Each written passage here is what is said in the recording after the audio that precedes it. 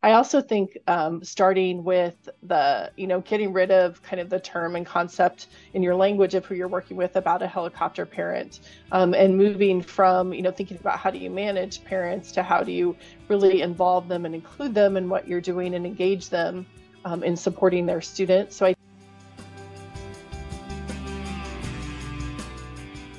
Hello and welcome to Student Affairs Now, the online learning community for student affairs educators. I am your host, Heather Shea.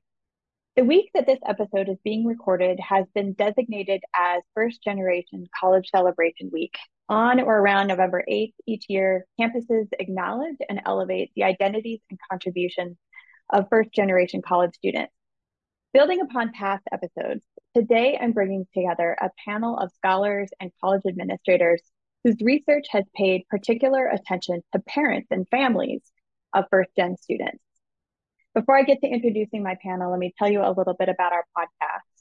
Student Affairs Now is the premier podcast and learning community for thousands of us who work in, alongside, or adjacent to the field of higher education and student affairs. We hope you'll find these conversations make a contribution to the field and are restorative to the profession. We release new episodes every week on Wednesdays, and you can find us at studentaffairsnow.com, on YouTube, or anywhere you listen to podcasts. Today's episode is sponsored by Simplicity, a true partner. Simplicity supports all aspects of student life with technology platforms that empower institutions to make data-driven decisions. And this episode is also sponsored by Vector Solutions, formerly EverFi, the trusted partner for 2,000 plus colleges and universities. Vector Solutions is the standard of care for student safety, well-being, and inclusion. Stay tuned to the end of the podcast for more information about each of these sponsors. As I mentioned, I'm your host, Heather Shea. My pronouns are she, her, and hers, and I am broadcasting from East Lansing, Michigan, on the campus of Michigan State University. MSU occupies the ancestral, traditional, and contemporary lands of the Anishinaabe, Three Fires Confederacy of Ojibwe, Ottawa, and Potawatomi peoples. And the university resides on land ceded in the 1819 Treaty of Saginaw. I am so grateful to my colleagues and friends, Drs. Kathy Adams-Reister from IU Bloomington, Cassandra Harper from the University of Missouri, and Judy Marquez-Chiama from the University of Arizona, where we all used to work many years ago. So it's so great to be back in community with you all. Thank you for joining me for an episode of the podcast, and welcome. Let's begin by each of you telling us a little bit about you. What is your work, and how does your scholarship and research intersect with today's topic, first-gen parents and families? And Judy, I'm going to start with you. Great. Well, thank you so much for inviting us. And Heather, it's always so fun to be back on one of your episodes and shows and evolutions of all of the incredible work that you're doing. So thank you. I'm Judy Marquez-Chiama. I use she, her, hers pronouns. And as Heather mentioned, I'm at the University of Arizona, which is home to the Orem and the Yaqui tribal communities. I am in the current role of Associate Vice Provost for Faculty Development. This position is specific to our HSI designation, which is relatively new still to the University of Arizona. And I get to work with faculty across the institution in really considering how we support and build capacity around our research and scholarship, teaching and service in direct relation to our HSI designation and commitment. I am also a professor in the Center for the Study of Higher Education in the College of Education. And, my research has always been with families, in particular communities, and the ways in which families, Mexican families, low-income families, Pell-eligible families, Latino communities and families, first-generation college families, have worked to support their college-going children and developing college-going pathways and college knowledge within the home.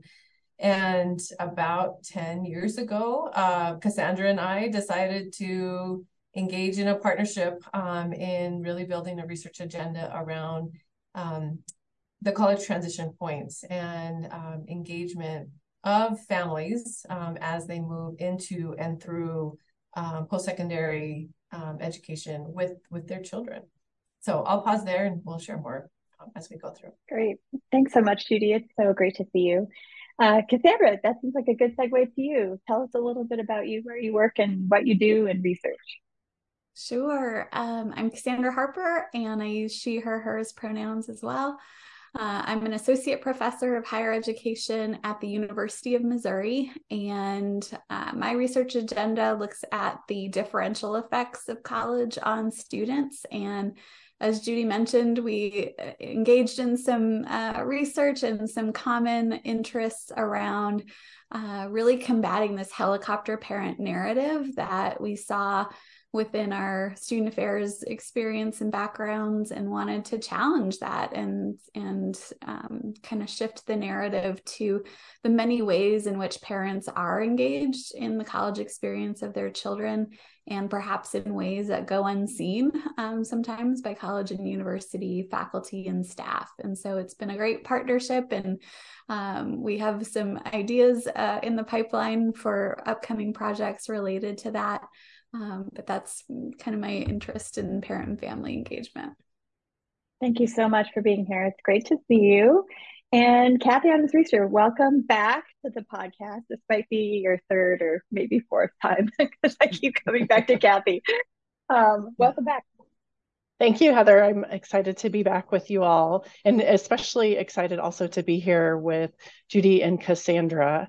As Heather said, I'm Kathy Adams-Reister. I use she, her, and her pronouns, and I'm the Associate Vice Provost and Executive Associate Dean of Students at Indiana University in Bloomington, where I oversee student service areas in the Division of Student Affairs, including our Parent Advisory Board and our Parent and Family Programs here at IU. Previous to this role, which I've only been in for just about 4 years, I was at the University of Arizona, and in my role there, I work really closely overseeing parent and family programs at the University of Arizona. And I was fortunate enough while I was there in 2015 to actually do some collaborating on an ASH monograph with Judy and Cassandra as a practitioner around parent and family engagement. And then additionally, I also was working during that time also on my dissertation, which actually looked at how families of first generation college students experience a transition with their students from high school to college. So I did some qualitative research in that area as well. I also want to acknowledge that Indiana University sits on the ancestral homelands, indigenous resources, and I want to acknowledge and recognize the Miami, Delaware, and Potawatomi and Shawnee peoples as past, present, and future caretakers of the land that I am coming to you from. Thank you to all three of you. This is going to be a fabulous conversation, and I love how paths have overlapped and intersected over time. And so I think that we have lots to build upon. Hopefully, we can do this in the amount of time that we have allotted. If not, we'll just have to have a part 2 to this conversation. Because we are kind of complicating this notion, right, of parent and family, and really thinking about it through the lens of first-gen students. And Judy, as I mentioned in the introduction, this week was designated as a celebration for first-gen students back in 2017. Before we get to talking about their parents and families, maybe we can spend just a moment talking about who are first-gen students and why is an acknowledgement of their identities and accomplishments, achievements important to higher education. So we'll start with that. Yeah, we had our first gen cats unit do a little bit of celebrating yesterday as well, and I saw a lot of people walking around with their first gen cats t-shirts. And last year had the opportunity to talk with some of the students and their families. They brought some of their families and shared my own path as a first generation college student and the wrong turns that I took even during that first week of coming to campus. But also shared the number of people and resources and the fierce commitment behind my own first generation college story and that we see of our students and their parents and families. And so when we consider who first generation college students are, there's a multitude of definitions, but Cassandra and I draw largely on the definition that the U.S. Department of Education uses, and that's, we see it with TRIO programs and Gear Up programs and others, and that is that parents did not complete a 4-year college or university degree, regardless of other family members' degree completion. So it might be that a sibling has completed a 4-year degree, but the parent or guardian has not. So that typically is the definition that we will draw from in our own scholarship and research. And I think in some places we might see people pushing this as a proxy for race, ethnicity, or other identifiers, and we can't do that, right? I mean, yes, there's different intersecting elements of our identities, and some of our first generation college students also belong to minoritized or underserved racial and ethnic communities, or are Pell eligible, or are, fill in the blank with multiple identities. But we can't ever substitute or swap them as proxies for one another.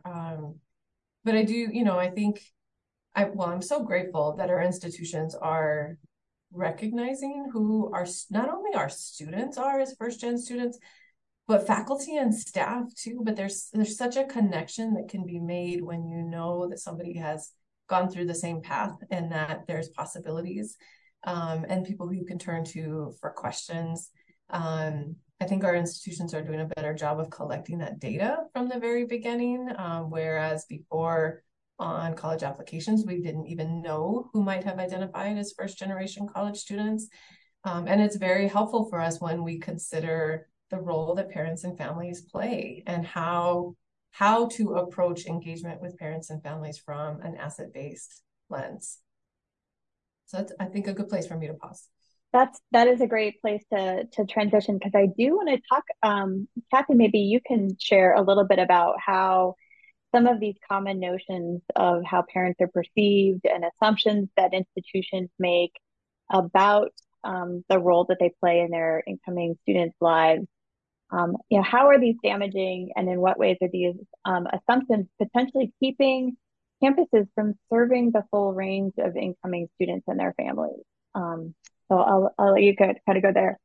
Sure. So I think one of the challenges that we see is that campuses often make the assumption that parents are someone that need to be managed, or people that need to be managed. And with that type of viewpoint, I think it's pretty limiting in the types of interactions, because I think that has us say, oh, we want to keep them at arm's length. It's not necessarily the open, let's involve everyone who can support a student in student success, and how we can support their student success. I think we also have seen that campuses have a viewpoint that a very restricted viewpoint that parents are the only supporters of students, when we know that multiple other people support students besides parents, and just labeling the supporter as a parent might be a misnomer for a particular student in their relationship. So I think we need to open our concepts there. And I think we also, when we look at the term helicopter parent, that was originally coined by the media, when we look at that term and the way that campuses have employed it and used it, it also goes back to the how do we manage parents? How do we keep them at a distance? And it's really damaging because really on campuses, that term has also come often in the research, it really relates to upper middle class, often white families, who are only one small subset of the parents and families that we have supporting students. And it really often doesn't apply. Those types of behaviors don't apply, especially to families of first generation college students. And so we're taking one viewpoint and labeling all parents perhaps as that viewpoint.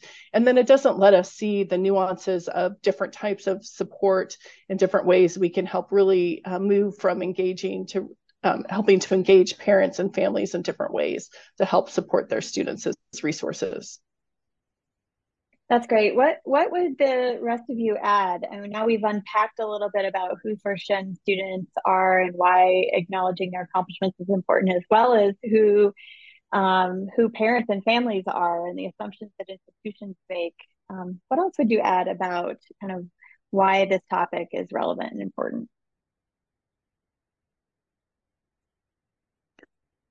I think I would add that first-gen parents, because they might be less seen on a college or university campus, we might have assumptions about them that are incorrect, and that they really do want welcoming outreach, connection with institutions. And so being able to, again, kind of challenge that helicopter parent narrative can be really helpful.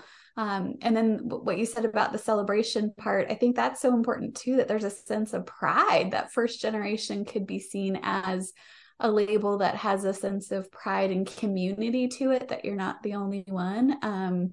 And that there's a variety of families that exist and could meet each other maybe and support each other. I think is really encouraging.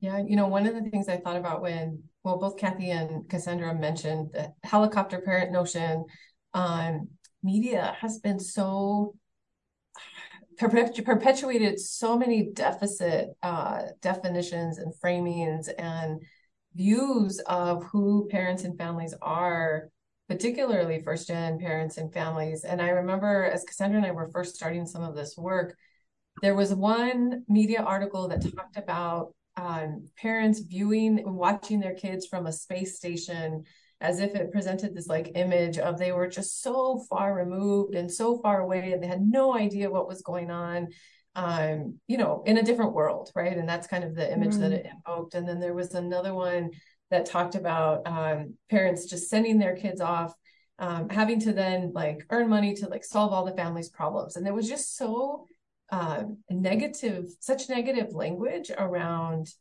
expectations of the students and then the role that the families would play. And it really prompted us to go deeper in thinking about the ways in which families could be engaged, but also the knowledge that they bring. It may not be the step-by-step college knowledge that we would see from a family who has gone to college for generations, but there's so much cultural and historical and community knowledge shared, and we shouldn't dismiss it, and certainly shouldn't perpetuate the deficit notions that we were seeing in media. The other common thing I'm kind of noticing from all of these analogies is that it's about distance and it's about keeping parents separate and families separated from the campus and from their students, which if we count that notion and really kind of recast parents as partners, parents and families as essential components of our student success initiatives, I think we can really accomplish a lot more, right? Versus like, we're just going to put you up in outer space, or we're going to depict that kind of hovering over, but not really engaging with mindset. So, Cassandra, I think one of the particular points in time is that transition moment, right? So how and what role do parents and families play at that point when students are coming into a campus environment for the first time? And so, talk a little bit more about how we avoid falling into this deficit mindset that, parents and families have not, haven't given their students the tools. Talk a little bit more about the assets that first gen students and parents and families bring. Yeah, I think our data really have spoken to the fact that parents are involved, they're invested, they're engaged. First gen parents are thrilled, they're excited for, their kids. But I use that term intentionally to describe how parents are describing their kids. They're not students, they're kids. Yeah. That there is a sense of, pride, celebration. They want their students to do well and to be successful. But that transition time really is a time of change for both the student and the parents. So there's a role shift there of adjusting to something that's new and different, right? And what does that look like? And what we've seen is that first gen parents are supporting their students emotionally, sometimes financially, just a variety of forms of support. And again, that's different than that narrative of first gen parents, and that they might not be attending all of the same events or at the same frequency. We have to think about, again, that just access to programming, but through that transition, I think parents have expressed that they really want their kids to grow and to become more independent. And And that's a commonality there that parents and student affairs has, in alignment, that we both want that. And so how do we, as you said, partner with parents and bring them into that conversation? And I think that's the conversation that we need to continue to have within student affairs. It's a shift for us of, okay, what would this look like if we do invite parents into the conversation? And what does too much support look like? What is too little? What is helpful? What is excessive? So I think there's more work to be done there, but to know that parents and staff want the same thing, I think is helpful to keep in mind. Kathy, I know you looked at this in detail in your dissertation in terms of what supportive members of a campus community and of a parent and family organization is. Can you talk a little bit more about what specifically that transition point? What did you find that parents and families contributed during that time period? Sure. So and Cassandra mentioned some of this. So the families were often, and I'm going to use the term family a little bit loosely because in the interviews that I did, so it wasn't just a parent. So sometimes it was a sister, a brother, a cousin, a grandparent, a boyfriend, girlfriend, so a partner. So there were multiple different types of supporters when I asked students to identify who they got their most support from, and it wasn't just a parent. So I think that's one of the things I think to keep in mind of who is supporting our students. And they also had pretty deep relationship networks that they had created for themselves to help kind of with other types of support through the process. But as part of that, so they were, they had emotional support from their family member. They had sometimes they often had religious support, which was part of kind of their family foundation. As part of that, they had financial resource support, as well as sometimes care packages. Even some points where different family members or part of the relationship would help with editing papers. I had a grandparent who was really great with business, who was helping with business homework. So I think that there are multiple ways that families are drawing upon their knowledge and their community knowledge, as Judy said, to help support the student's success in college. And a lot of it was just the regular check-ins of how are you doing? How can I help you? Remember when you get stressed, like here's some things that are helpful for that. So they are employing lots of strategies. I think the challenge is thinking about the strategies that they're employing are really not visible to those of us working on campus and campus jobs. So I talk a lot about invisible strategies that are being employed that are often behind the scenes. So you're not really seeing that support that's being offered to that student. So it's not necessarily, and I think when we think we need to shift a little bit what our model of support looks like. So if we consider parent involvement to be a parent showing up on campus for an activity to support their student, that's really not often, although that will happen a little bit, but that's not what we're seeing with first generation college students. But if we shift our model to think about parent engagement and how are they engaging with their student and with the institution, that then starts to capture some of the more invisible strategies that we're seeing, and then looking at how do we make those strategies more visible and help connect. Parents they were able in some cases to know that there were resources and suggest to their student, have you talked to your professor, have you talked to, do you need a tutor? So those things are happening, they're just not visible to us on campus. That's great. I think the key here is that I keep hearing over and over is engagement, right? And Judy, you and Cassandra developed a model that talks about all of the dimensions of parent and family engagement. I'd love to hear a little bit more about that model. We'll provide some links in the show notes that will help people kind of both visualize as well as learn more if they're interested. Yeah, and it built so much on what Kathy just said. And it also was a way for us to capture in writing and through the development of a visual and a model itself, the ways in which we can combat all these deficit notions that we talked about, right? And so it is. I'm gonna look at the name so I don't mess it up. It's the model of parent and family characteristics, engagement, and support. And what we really tried to do was capture all of the different elements that influence, contribute to engagement of parents and families with their college age children as they make those decisions about college, transition in, and then continue that engagement in college. And so there are elements around family and community, like we've been talking about, different college characteristics, institutional context, of course, which we've talked a little about, pre-college characteristics, but then within the notion that you are constantly also engaging with things like your own self-efficacy and independence development, like Cassandra mentioned, educational aspirations that are not just pre-college aspirations, but aspirations that shift as you learn about yourself and your interests and your professional path, the social networks that students are connected to pre-college and within, the different involvement and engagement that students and families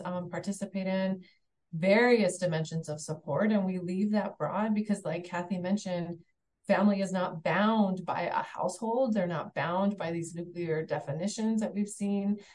In fact, some of the students, that we learn more about are coming in without these quote unquote traditional definitions of family altogether. They may be former foster youth. They may be independent students. They may be bringing support people with them who are part of their kinship network. So these elements and factors are all interconnected. And then, of course, the family characteristics themselves.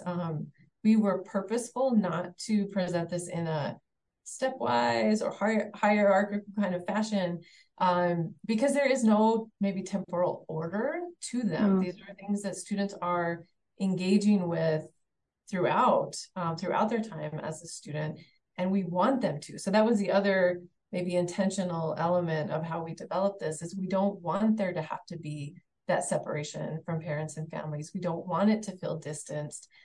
We want it to look like, in terms of a visual, but then also as we engage the model, we want it to appear that that parent and family engagement is as important now in post-secondary settings as we stress it in K-12, right? So that was maybe the impetus behind it and how it came to be.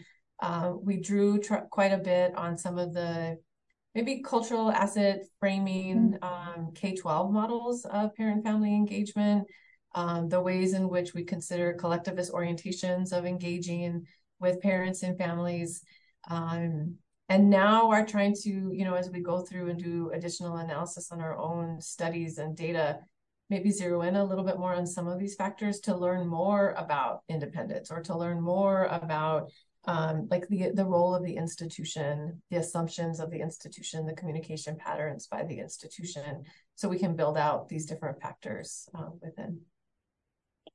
So when I think about this model, and I think I mentioned before we started recording that Michigan State University has just recently established the Parent and Family Program Office. And so, making actionable plans around a model like this, I think, is one way that it could be kind of actualized, right? So can you talk about some of the recommendations that might actually translate into either institutional actions or individual unit actions, or recommendations for student success kind of initiatives? Cassandra, do you want to jump in, or do you want me to keep? I have my list. You want to keep? Go for it, and I'll follow up if needed. Okay, and this has come not only from the development of the model itself, but the research that Cassandra and I, along with our incredible grad students in the last 10 years that they've been doing, have now published on their own, and Kathy's work. But things like considering different formats for engagement, right? And I think the pandemic has pushed us all to really rethink this altogether. But the fact that not everything has to be in person, that we can utilize virtual formats, that there's a lot that we can do even with our phones by ways of engagement with parents and families. Don't dismiss parents and families as problematic. And Kathy mentioned this at the beginning. People or problems to manage, right? I think we've got to just move away from that whole notion altogether. considering the cost, of course, of what engagement might be. And this is, I think, really specific to perhaps multi-day events, whether that's orientation or family weekend events or whatever it might be, pre-college events. You know, there are situations in which families cannot take the time off, or they cannot afford to pay the cost of having multiple family members attend an event for multiple days. So again, I think it goes back to how do we consider different formats and make them as accessible and inclusive as possible. And then having resources available after, doing what you're doing today, recording things and having it accessible after for people to view.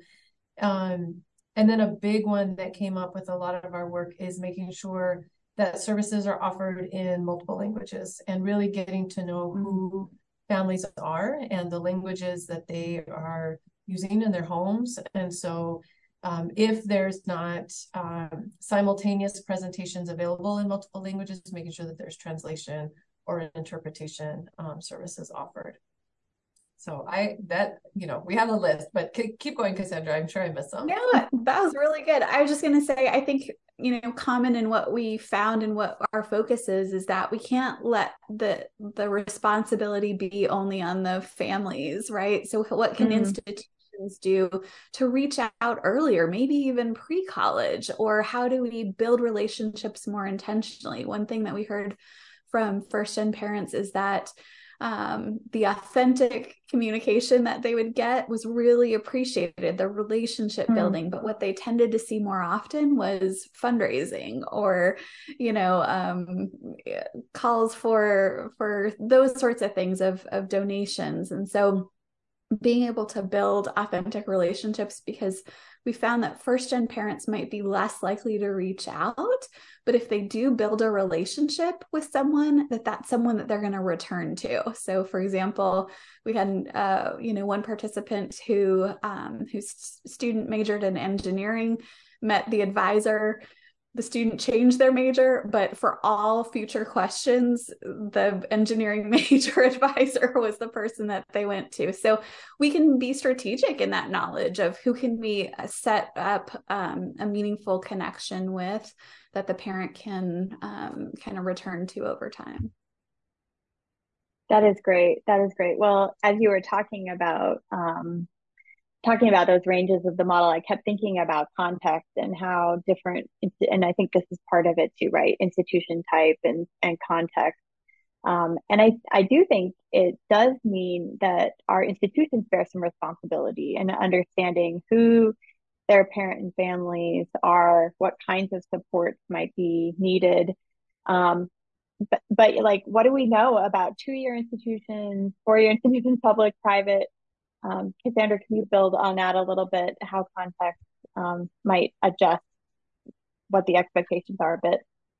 I love this question because context does really matter. And so thinking about the students who are attracted to different institutions because they have different needs and they're looking for different things out of the higher education experience. So just as the students are different, their parents and their key supporters and that network is going to look really differently. So I think, I'm thinking about direct entry from high school students and, the range of students we have in that category. Some of those students have financial responsibilities for their families actually, or, might have a lot of support from parents and key supporters. And then think about returning adults who have work experience, families of their own. Maybe you're doing some parental care responsibilities. Those are really different populations. So partially my answer is, I think that context matters and that there's a lot there. I also think that we just don't fully know. I think we need more data and need to collect more data on the key supporters that students are turning to, because I think you're absolutely right that this would look very differently at these different campuses. And how do we know more about them? How do we connect with those key supporters? Can we get their contact information and permission to follow up and share information, and maybe even seek opportunities to allow family members and supporters to connect with each other.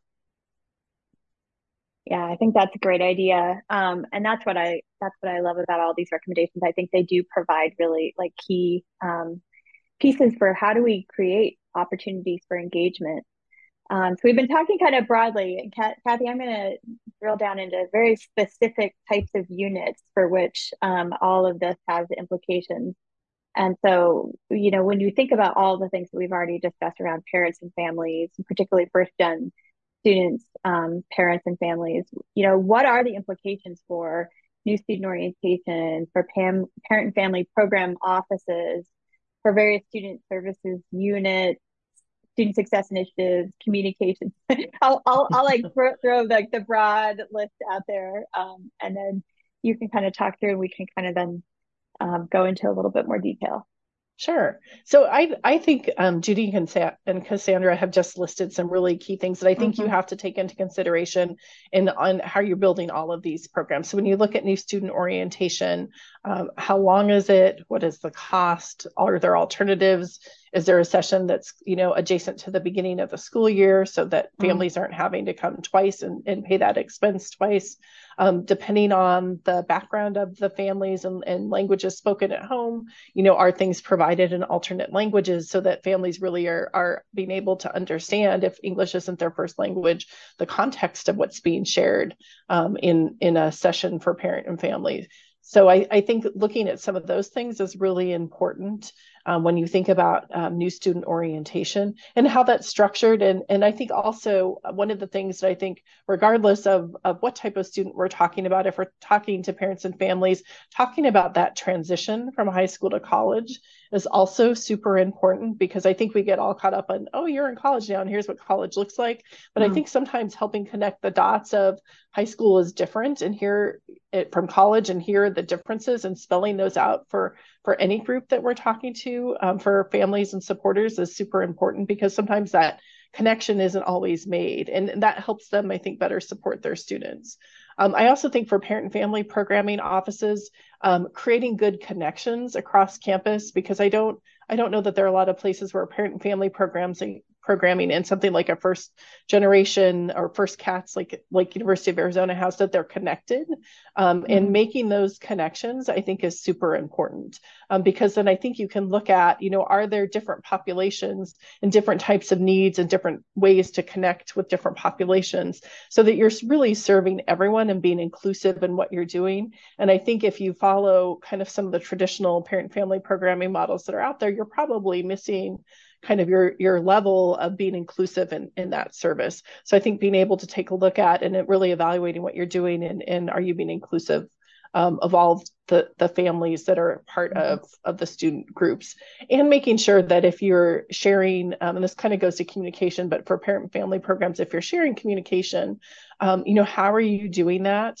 What type of programming are you doing? And are there multiple formats of that programming? Is your really one big event come for family weekend, and then that's not super inclusive because not everyone can come for family weekend. So I think really looking at that lens of how inclusive is our programming, and are we sharing things in multiple types of formats and modalities, and perhaps multiple types of languages as well, that, I know Judy talked a little bit about that. So I think all of those are important to think about.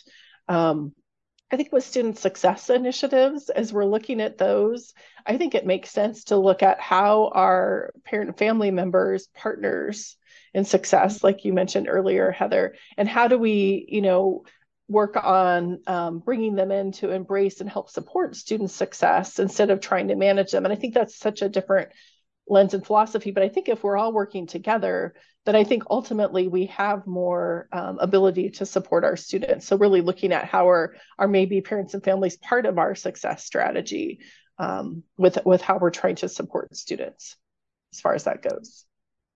That's super great. Judy or Cassandra, anything else you would add as far as repercussions for these very specific units or offices? I think the financial aid piece is huge. Finances have come up over and over again of parents want more information. So there's really, no limit there of additional communication. And then for communications offices, I think the work that Judy and I have done has spoken to the philosophy that we need to talk about of not only kind of the messages towards parents, but kind of what is our value and intentionality behind what we want to say and how do we want to say it. I think the data also showed that first-gen families want to be invited. And so there's a way of phrasing those sorts of invitations in a way that communicates that their presence is desired and needed. And that's slightly different maybe than how we're thinking about communications. I love that. So my next question is really around advice and resources, and what should we be doing to kind of collectively as practitioners, as faculty, as grad students, what should we be doing to improve our understanding of and better serve first-gen students as well as their parents and families? Judy, I'll start with you, and then we'll see what else everyone else will add. Okay. I'll start maybe from like an umbrella institution perspective. One of the things that came up a number of times when we were talking to administrators or directors of parent and family offices is that there's just not enough resources to build out the intentional programming that they want to do. And that often parent and family offices get moved with whatever might be, I don't know, organizationally the fit at the moment, but not always the best intentional fit when we consider how to best then build this entire kind of intentional programming for parents, families, and their students. And so we saw a lot of different organizational models and a lot of different resource and funding models. We also talked to quite a few people who mentioned that they had a significant fundraising component to their jobs, which meant that whatever they were doing to serve parents and families, they had to raise the funds for. And so I guess one piece of advice was that if this is really important for our institutions, then institutions need to invest in the resources that these offices and departments need to then serve parents and families and engage them in intentional ways. The other piece that I think we could do better in terms of really understanding who our students are, who their parents and families are, is tap into institutional research and data. And if we're capturing who students are on their applications as first generation college students, then we can analyze and disaggregate, right, by different identifying factors. We can understand their college going paths a little bit more. We can see I don't know, whatever institutional data is collected, right? There's ways to like pull it and analyze it and then use it to inform the work that we're doing.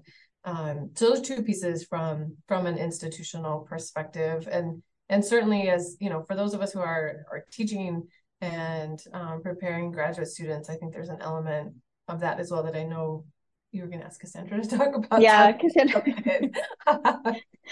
That's perfect. Sandra, as a faculty member, what would you suggest? No pressure. Just expanding that narrative. You know, I think in our coursework, we can really make sure that we are questioning what assumptions do we have about parents, you know, of today's college students. What images do you have in your mind? Who are you serving? Who do you think about? And then for programming, you know, I think the data point is a great one to come back to too, of you know, are we collecting data about who's participating, who isn't, and are we making conclusions about that? What could we be doing differently on the institutional side related to that? But I think, you know, the involvement of parents and families is such a shift. So I think that should start in graduate school preparation programs to have those conversations early and often of, what would this look like? What are the logistical barriers? What are the FERPA needs that we need to look through? What are the considerations on campuses? But I think if campuses can see the benefit and the value, it's not an added task alone, but it's expanding our ability to reach students, to really enhance their student success, which Kathy's work, really speaks to. I think that could be a benefit and a rationale that we could use to get that additional support. That's great. Kathy, I'm going to tweak this question just a little bit for you. So as a former director of a parent family office and as somebody who now supervises that office, what advice would you give to campuses that don't have this office that are thinking about starting one? Or what are the essential components that you think they should include? So I would say that they need to do some looking as to kind of a little bit of program evaluation, what's out there, who are their students, who are their family members as part of that, what's the population they're going to be serving. And there's some decent data. I mean, I was able to do a lit review for my dissertation. So I know, there's information out there that you can look at. And I think there's some good recommendations about how to build more inclusive models for parent and family programming, and looking at what you build from the ground, how can it be inclusive from the beginning? And I think that would be the place to start, is how do you build that type of model of programming with how you're doing outreach and the type of programming that you're doing, and those kinds of things, I think would be where I'd start. I also think starting with the, getting rid of kind of the term and concept in your language of who you're working with about a helicopter parent, and moving from, thinking about how do you manage parents to how do you really involve them and include them in what you're doing and engage them in supporting their students. So I think going in with that philosophy, and hopefully, and I've worked in places where fundraising is a component of that office, but I think if it is, you also have to be super protective that the focus, if you really want to build an inclusive programming, it can't really also just be about fundraising. And there's a place for that, but you need to be able to have be able to think about them separately, I think, as part of that. And there's a place for the fundraising part too, but I think to build it inclusively, you need to have the ability just to have programs that don't cost and provide resources and supports that are a benefit and support to all, and not just because you're, donating money or you're involved or part of the association or things like that based on financial contribution. So I think that's where it gets a little tricky when fundraising is tied to the organization as part of what you're doing. So I think those would be some places to start. And I think there is some good information out there on, and what do you need to think about in building. I mean, Judy and Cassandra have done a lot of work in that area, and, there's been some good things written. I think that you could start as a basis to look at. That's great. That's perfect. Thank you. For my own campus's benefit, as well as other places that are thinking and are just really in the beginning stages of building these types of programs. So we're to the end, and we always run a little short on time. This podcast is called Student Affairs Now, and so we always kind of take a moment at the end to kind of summarize, what are you pondering, questioning, thinking about, excited about now? And if you would like to share how or where people can connect with you, that would be great. And so, Kathy, we'll stay with you for final thoughts. What are you thinking about now?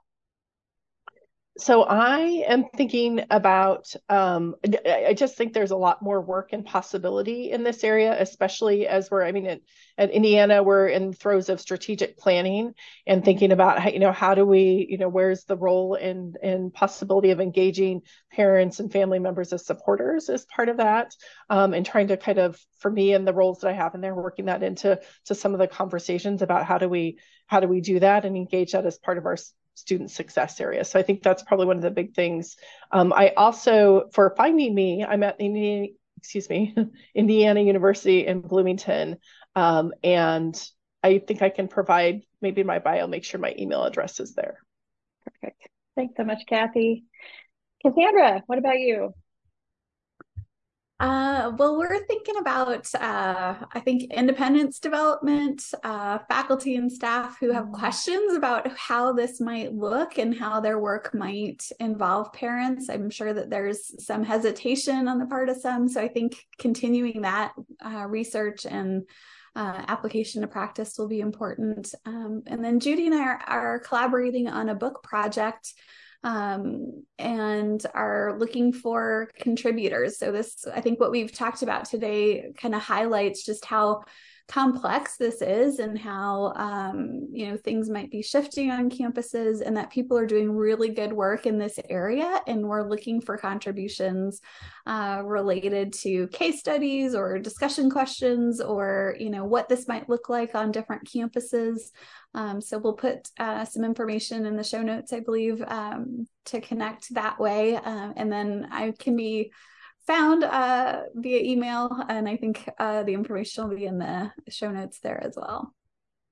Great. Thank you so much, Cassandra. Judy, final thought. Yeah, so check mark and echo, right, what Cassandra said, since we're working on this exciting book proposal together. We'd love to have folks contribute. I'm always, interested too in what parents and families have to say, and what is it that they need and want to see, particularly as we consider first generation college families, families of color, Pell eligible families, and especially coming out of the pandemic. I don't know that we fully know yet if families' needs have shifted, what that might look like, how we as institutions need to be responding to that and engaging them in ways that is shifting based on how their family situations may have changed because of the pandemic. So those are some of my thoughts. I will share my email and Twitter handle. I think that's what it's called. This is how tech savvy I am and social media savvy. Twitter and LinkedIn. So I'll share those after. Great. Thank you all so much. I'm, as always, just grateful for your time and for the wisdom and sharing your contributions to the research and to this conversation. Also sending heartfelt appreciation to our dedicated producer, Nat Ambrosi. Thank you, Nat, for everything that you do. If you are listening today and not already receiving our weekly newsletter, you can visit our website and there'll be a pop-up in which you can enter your email, and then you'll receive an email every Wednesday with our newest episode. While you're there, you can check out our archives. I think we're at 127 episodes or something like this at this point, which is great. Just a little bit more about our sponsors for today. Thanks to our sponsors, how will your institutions rise to reach today's socially conscious generation? These students report commitment to safety, well-being, and inclusion as important as academic rigor when selecting a college. And it's time to reimagine the work of student affairs as an investment and not an expense. For over 20 years, Vector Solutions, which now includes the Campus Prevention Network, formerly EverFi, has been a partner of choice for 2,000 plus colleges, universities, and national organizations. With 9 efficacy studies behind their courses, you can trust and have full confidence that you're using the standard of care for student safety, well-being, and inclusion. Transform the future of your institution and the community you serve, and you can learn more at Vector Solutions.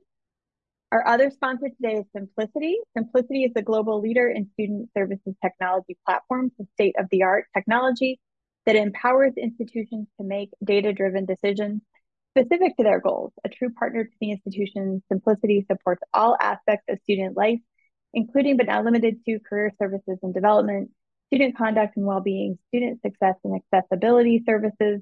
Learn more by visiting simplicity.com or connect with them on Facebook, Twitter, or LinkedIn. You can take a moment to visit our website and click on the sponsors link to learn more as well about these and our other sponsors. Again, I'm Heather Shea. Thanks to our listeners, everybody who is watching today. Make it a great week, everyone.